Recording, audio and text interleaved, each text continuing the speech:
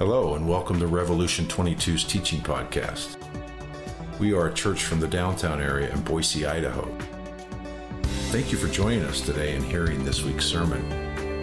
We pray that God's word will be received and will bear fruit in your life.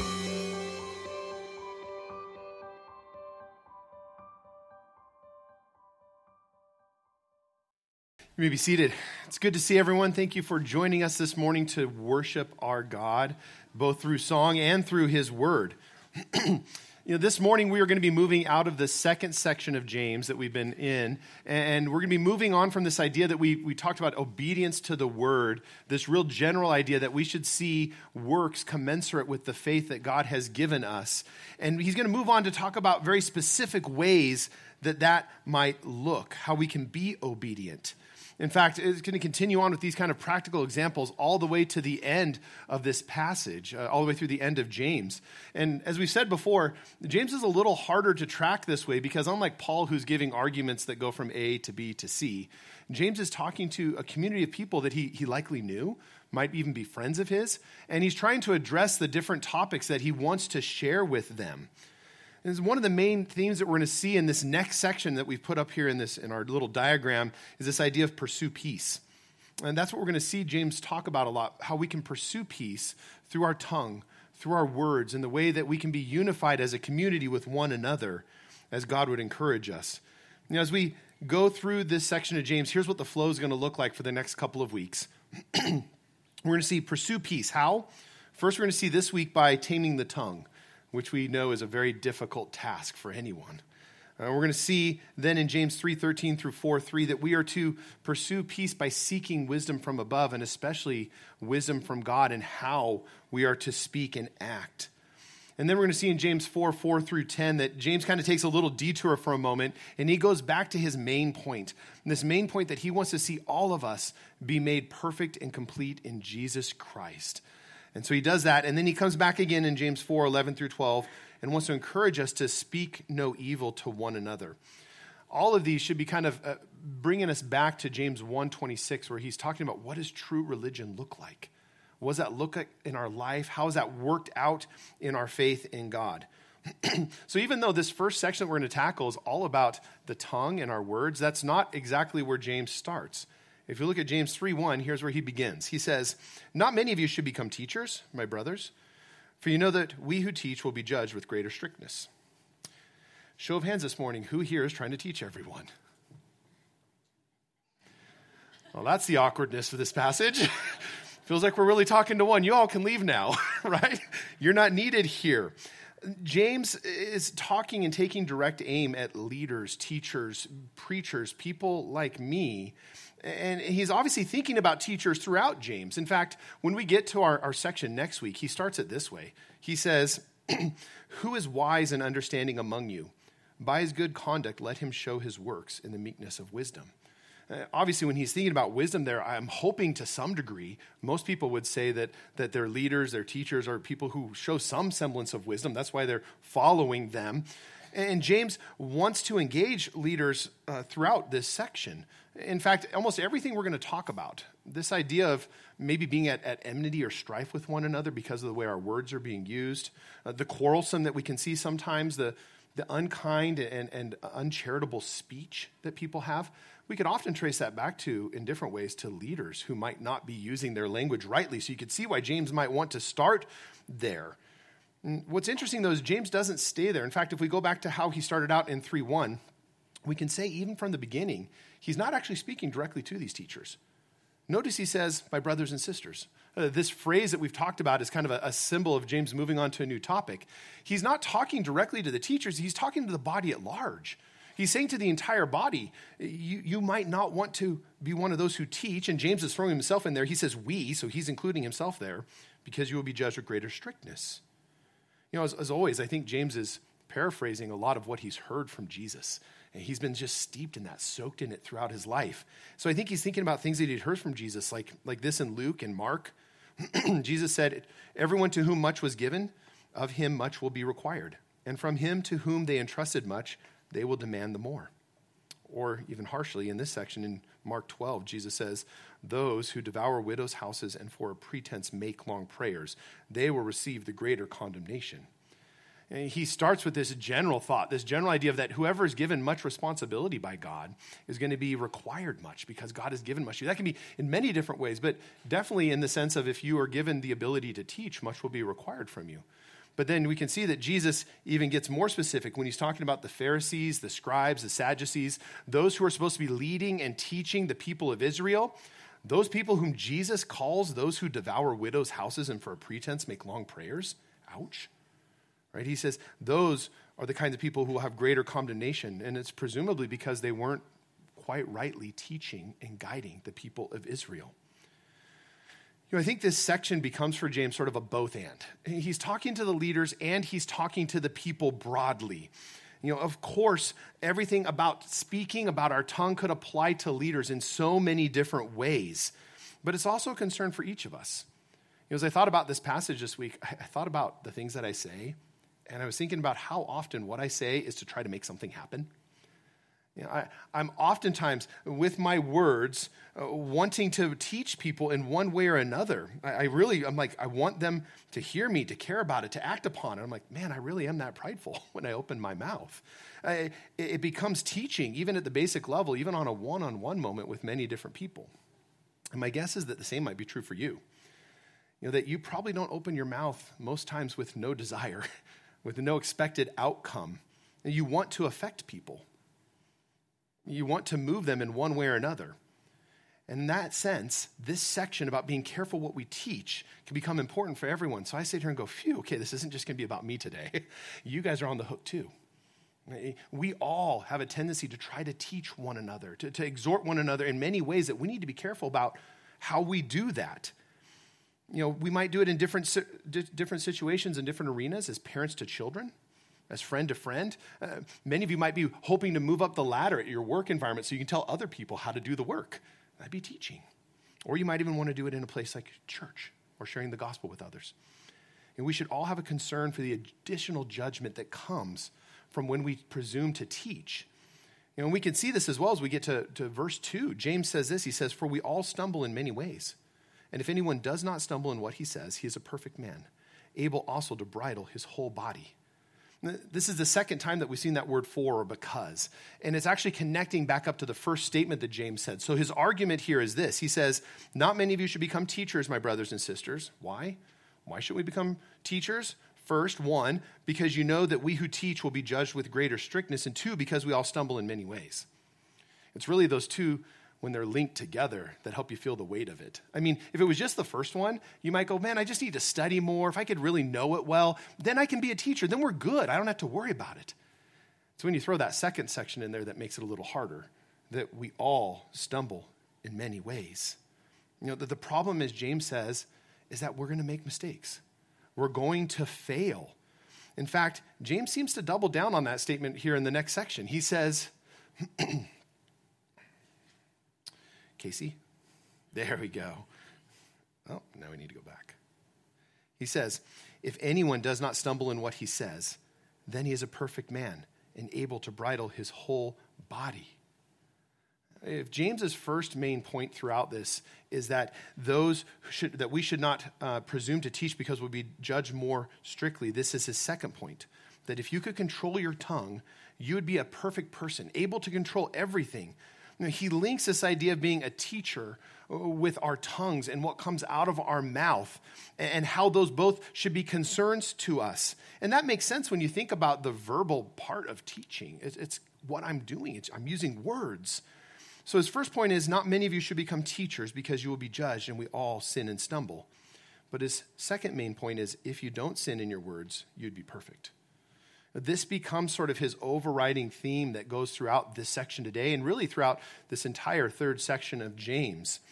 On the one hand, we should hear that phrase perfect because we've been in James. We've been talking about it through chapters 1 and 2. And we should go, that's right, I want to be perfect.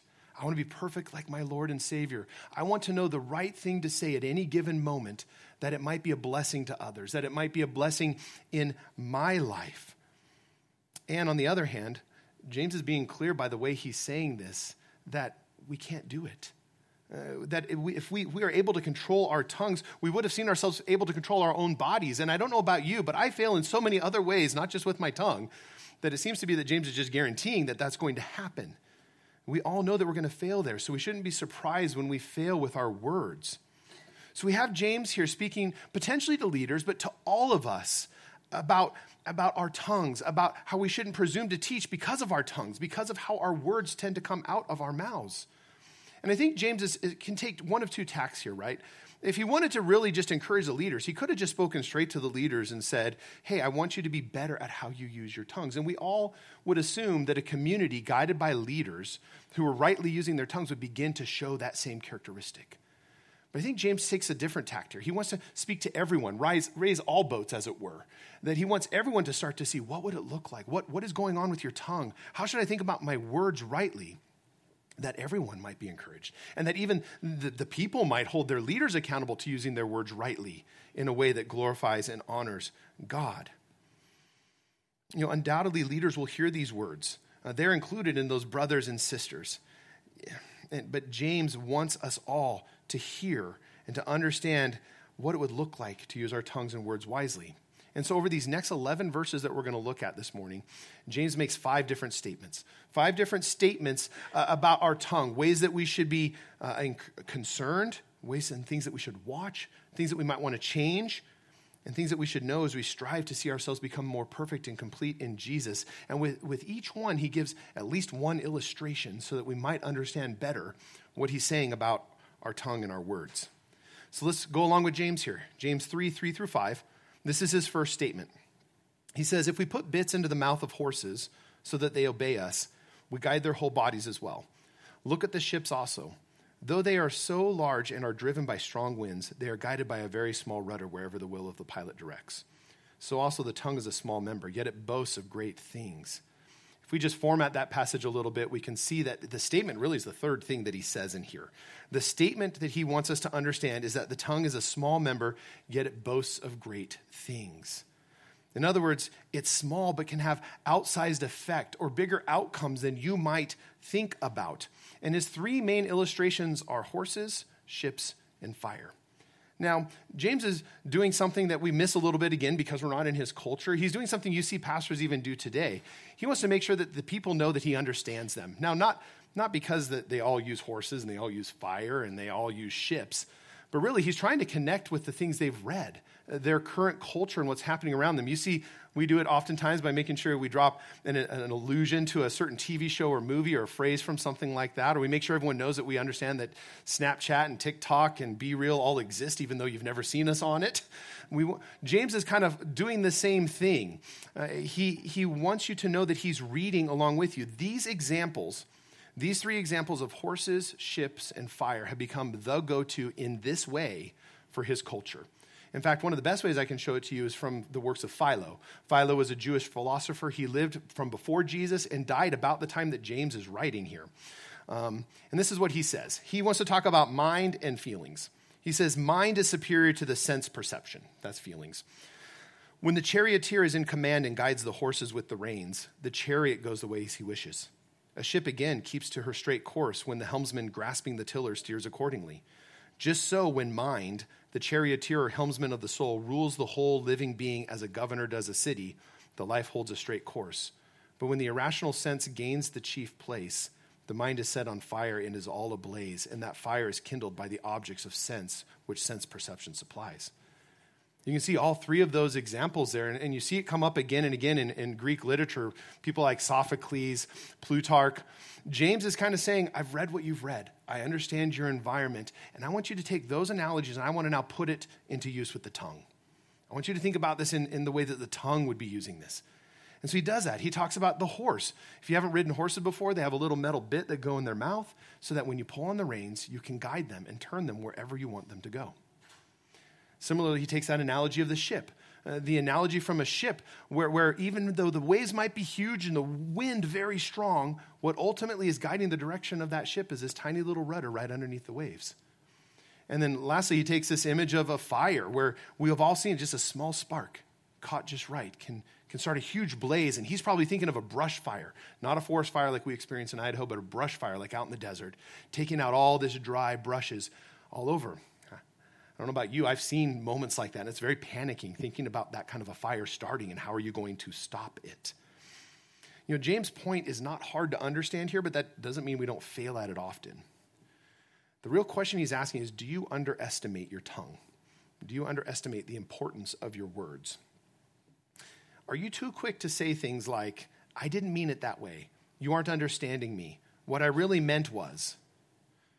All those phrases, in part, minimize the outsized effect that our words can have.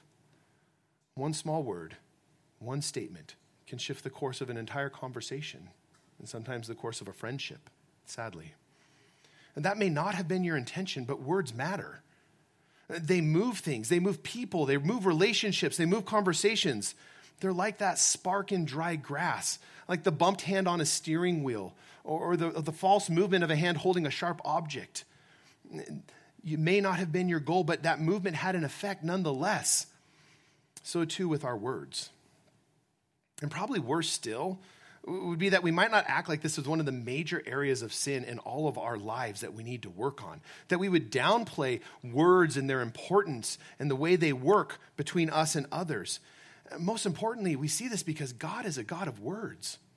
He created everything that we know and understand through words. By his word, he created life, separated land and sea, earth and sky, light and dark. With his words, he made me and you.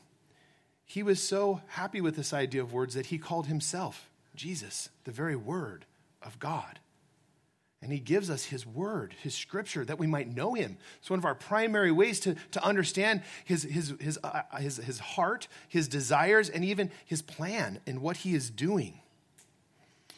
And the question would be, is there anywhere this morning that you might need to apologize to someone or admit the outsized effect that your words may have? I mean, I feel that often as a parent, that I'm trying so hard to use my words well, and I worry, do I miss sometimes and not use them in a way that's appropriate, that might have a bigger effect than I really want.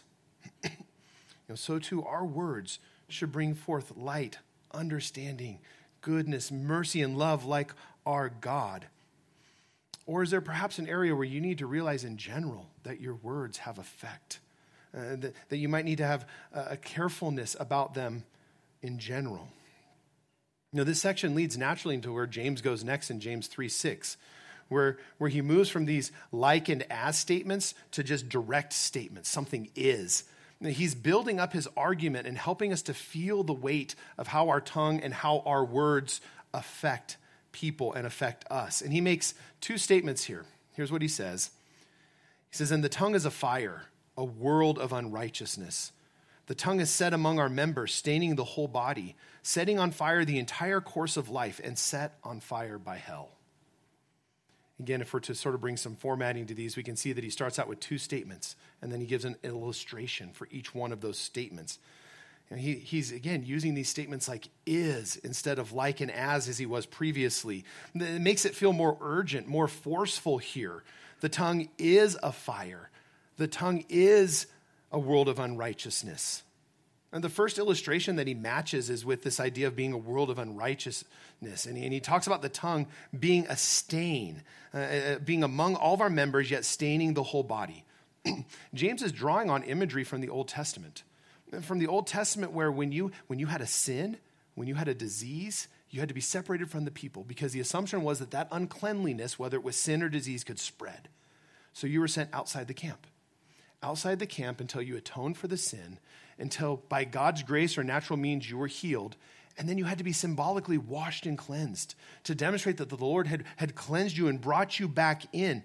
That's the picture that he's using with the tongue, that our tongue and what comes out of it can stain our whole body, infect everything that we are, our direction, our hopes, our desires, and where we're moving. But James also says that it's the fire that sets all of life on fire, and it itself, the tongue, is set on fire by hell. I mean, wow. James is really amping up this discussion about the tongue quickly. I mean, so far he's told us that we tend to underestimate the tongue in general, but then also in specifically with the outsized effects that it can have in our lives. And now he's telling us that our tongue can be like this stain where as we speak unholy things, ungodly, uncaring, unloving things, that it can affect our entire body. But now he's saying it also lights all of life on fire, and it itself is burning by the fires of hell. Clearly James views the tongue as deadly and dangerous. That's what these two statements are meant to push us towards. And yet we have to ask why? Why such a pessimistic view of the tongue? And I think we'd have to go to places like Proverbs. If you look at what the writers of Proverbs says, they say things like this often. The mouth of the righteous is a fountain of life, but the mouth of the wicked conceals violence. Or a worthless man plots evil, and his speech is like a scorching fire. Again and again, the writers of Proverbs comes back and says that those who are outside of the righteousness and holiness of the Lord produce only bad things out of their mouth. And yet we even come to places like Jesus, who says this in Matthew 15. Jesus says, what goes into a man's mouth does not make him unclean, but what comes out of his mouth, that is what makes him unclean. Don't you see that whatever enters the mouth goes into the stomach and then out of the body? But the things that come out of the mouth come from the heart, and these make a man unclean. For out of the heart come evil thoughts, murder, adultery, sexual immorality, theft, false testimony, slander. These are what make a man unclean. But eating with unwashed hands does not make him unclean. I think this is the concept that James is thinking about in the back of his mind when he's talking about the tongue here. How our words and our tongue reveal the utter brokenness of our heart and our desires. Even now, still as believers, we are doing what Paul says is fighting against the flesh in Romans 7. There is still this flesh nature that is with us. It will be dealt with someday, but it's still here. And so often our tongue and our words reveal that sin and flesh nature, the very hell that's within us. It's what required Christ to die on the cross for our sins, that we might be given his righteousness.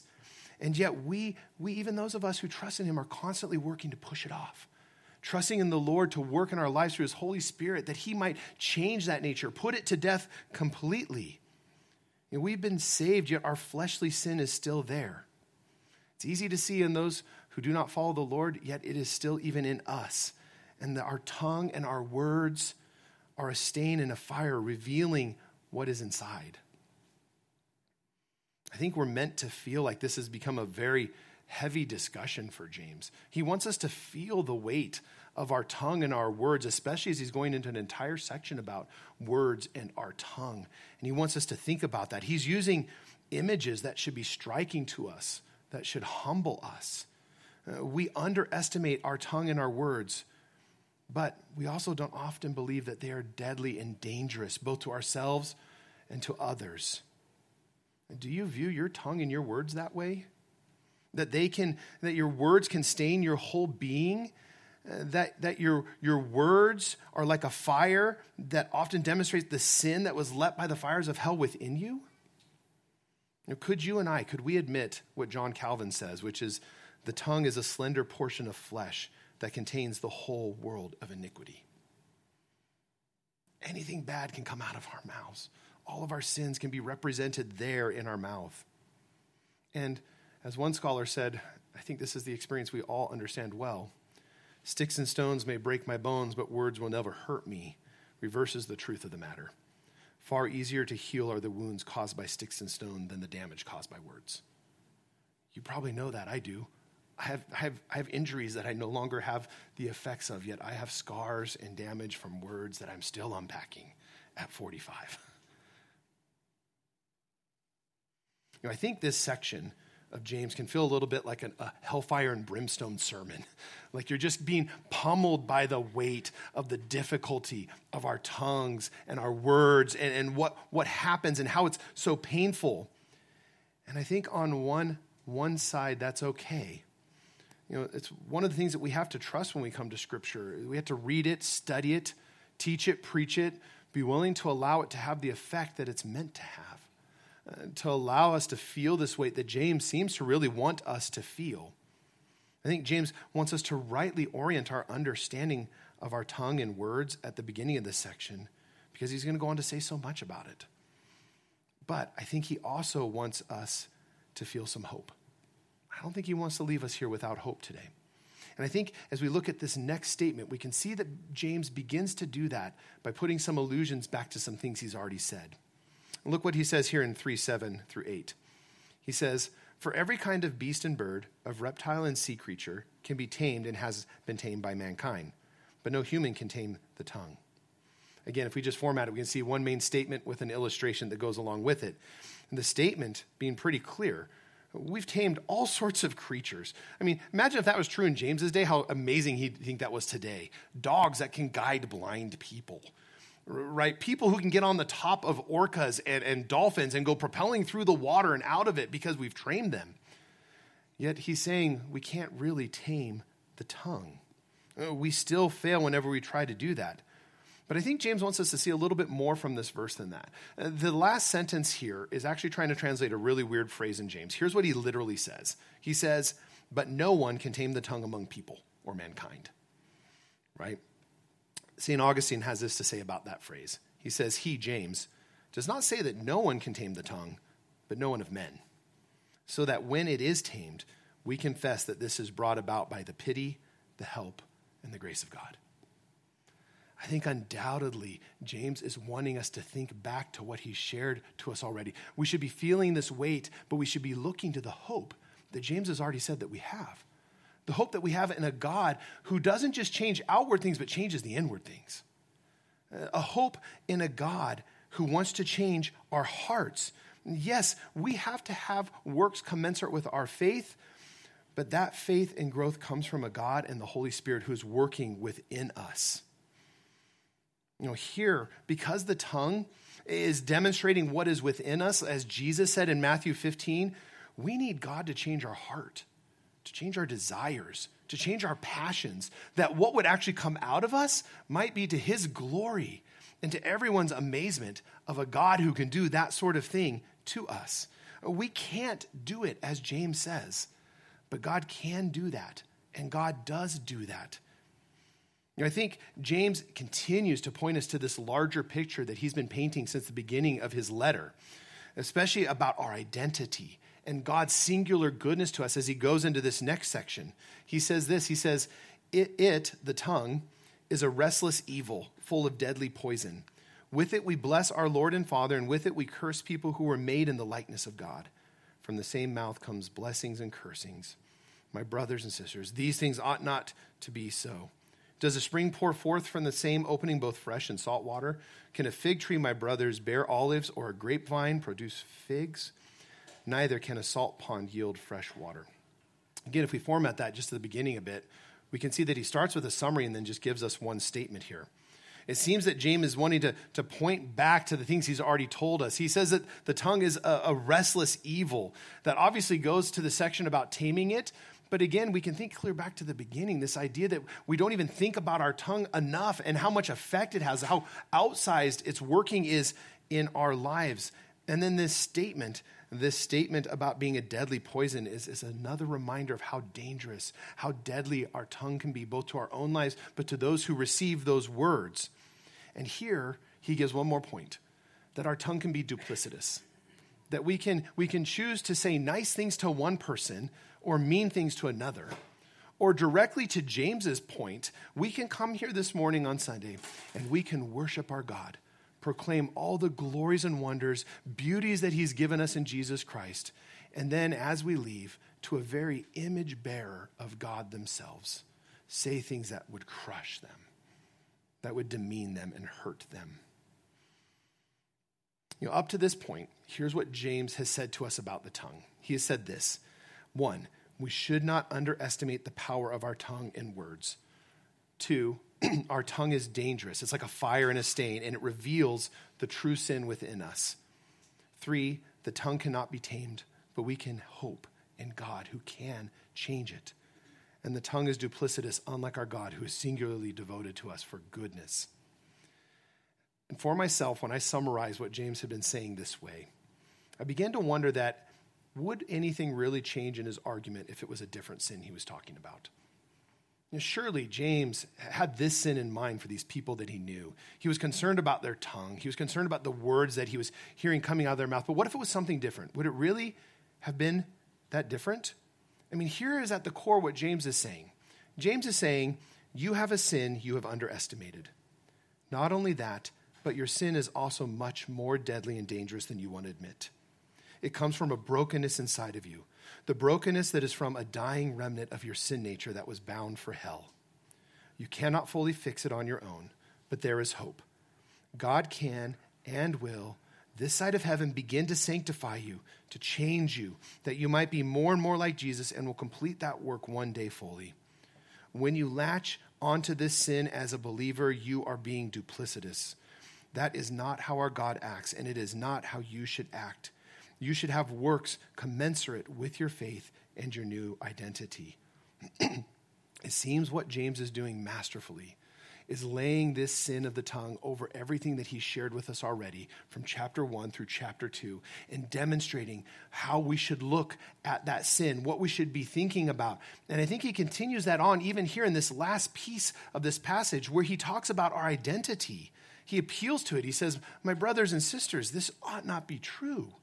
And then he gives 4 examples, and they're kind of in a chiasm where the first and the last go together and the middle 2 go together. Can salt water and fresh water come out of the same spring? Can you have a salt pond that brings forth fresh water? Could a fig tree give olives, or could a grapevine produce figs? He's saying, live accordingly to what God has done in you. You shouldn't be producing these sort of things anymore. In your identity as a beloved son and daughter, as an ambassador of the Most High God, he's given you his Holy Spirit that you might see it producing these works in you. He's saying this use of your tongue to hurt and not heal, to set on fire instead of quench, to poison instead of prop up, that is not really you. You are God's beloved ones. You are called to use your tongue and words for God's glory like he uses it. I think there are 2 things that James would want us to walk away from this section today. First, I think James has masterfully modeled for us how we should engage all of our sins, how we should think about it in light of everything that he's taught us so far. This is what I think he wants us to do. In our sin, we should not underestimate the power of that sin. 2, we should realize that our outward sin is dangerous and deadly, and that it can reveal the true sin that is lurking within us still, that flesh that has not died. 3, that our sin cannot be tamed by us, but that we have a hope in God. We have a God who wants to deal with that in Jesus Christ, and that our sin is duplicitous. It's not who we really are called to be today now in Jesus Christ. I think if we were to approach our sin like this, we would find it to be both much harder than it usually is. It would amplify how awful our sin is, how destructive it is, how deadly it is for us and for others around us. But I pray it would also be more hopeful because it puts the weight on a God who had to do things for us, a God who had to solve the problem for us in Jesus Christ, who had to deal with our internal sins, our internal hearts and desires, and change them, that good might come out of us and that he might be glorified. Second, we have to ask the real practical question of, what would you do this week in regard to your words? What would that look like to put the proper weight on words, as James is going to continue to encourage us about this throughout this section? I had a gal friend throughout high school and college who she got just devastated by this. She had some really hard experiences with a couple friends, really felt like she crushed them, really hurt them with her words, several things in a row. And she really wanted to take this to heart. It just weighed heavily on her heart. And so she went and got her tongue pierced. This is back in the day when that wasn't seen very well. But she wanted a constant reminder to herself that every time she opened her mouth and used her words, that it had a potential to hurt, to kill, to hurt her. Now, I'm not expecting or hoping that most people show up with a tongue ring next week. but I want you to ask the question of yourself, how can I make it that real? How can I make it that tangible to myself, to care about my words, to care about the damage that they do to myself and do to others? But then second, what might it look like to put your trust in God, to put your trust in God this week as the one who wants to work in you to make you perfect and complete. Not fully here in this lifetime, but one day, face to face as we meet him in the new heavens and the new earth. What would that look like to put your trust that he could work that in your hearts through his Holy Spirit? And would you pray with me? Father God, it is a hard thing to have our sin displayed.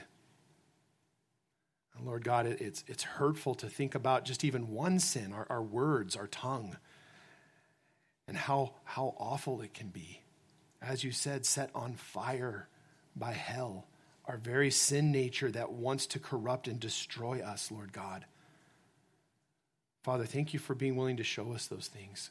Thank you for being willing to remind us of how much our sin has cost, that it cost the cross, that it cost you, yourself, going there, that you might die for our sins, to give us your righteousness and to give us your Holy Spirit, that we might walk in your Holy Spirit today as beloved sons and daughters, as those who have your very presence and who you are conforming more and more every day to be like our Savior, Jesus. Lord God, would you continue that good work in us? It's in Jesus' name I pray. Amen.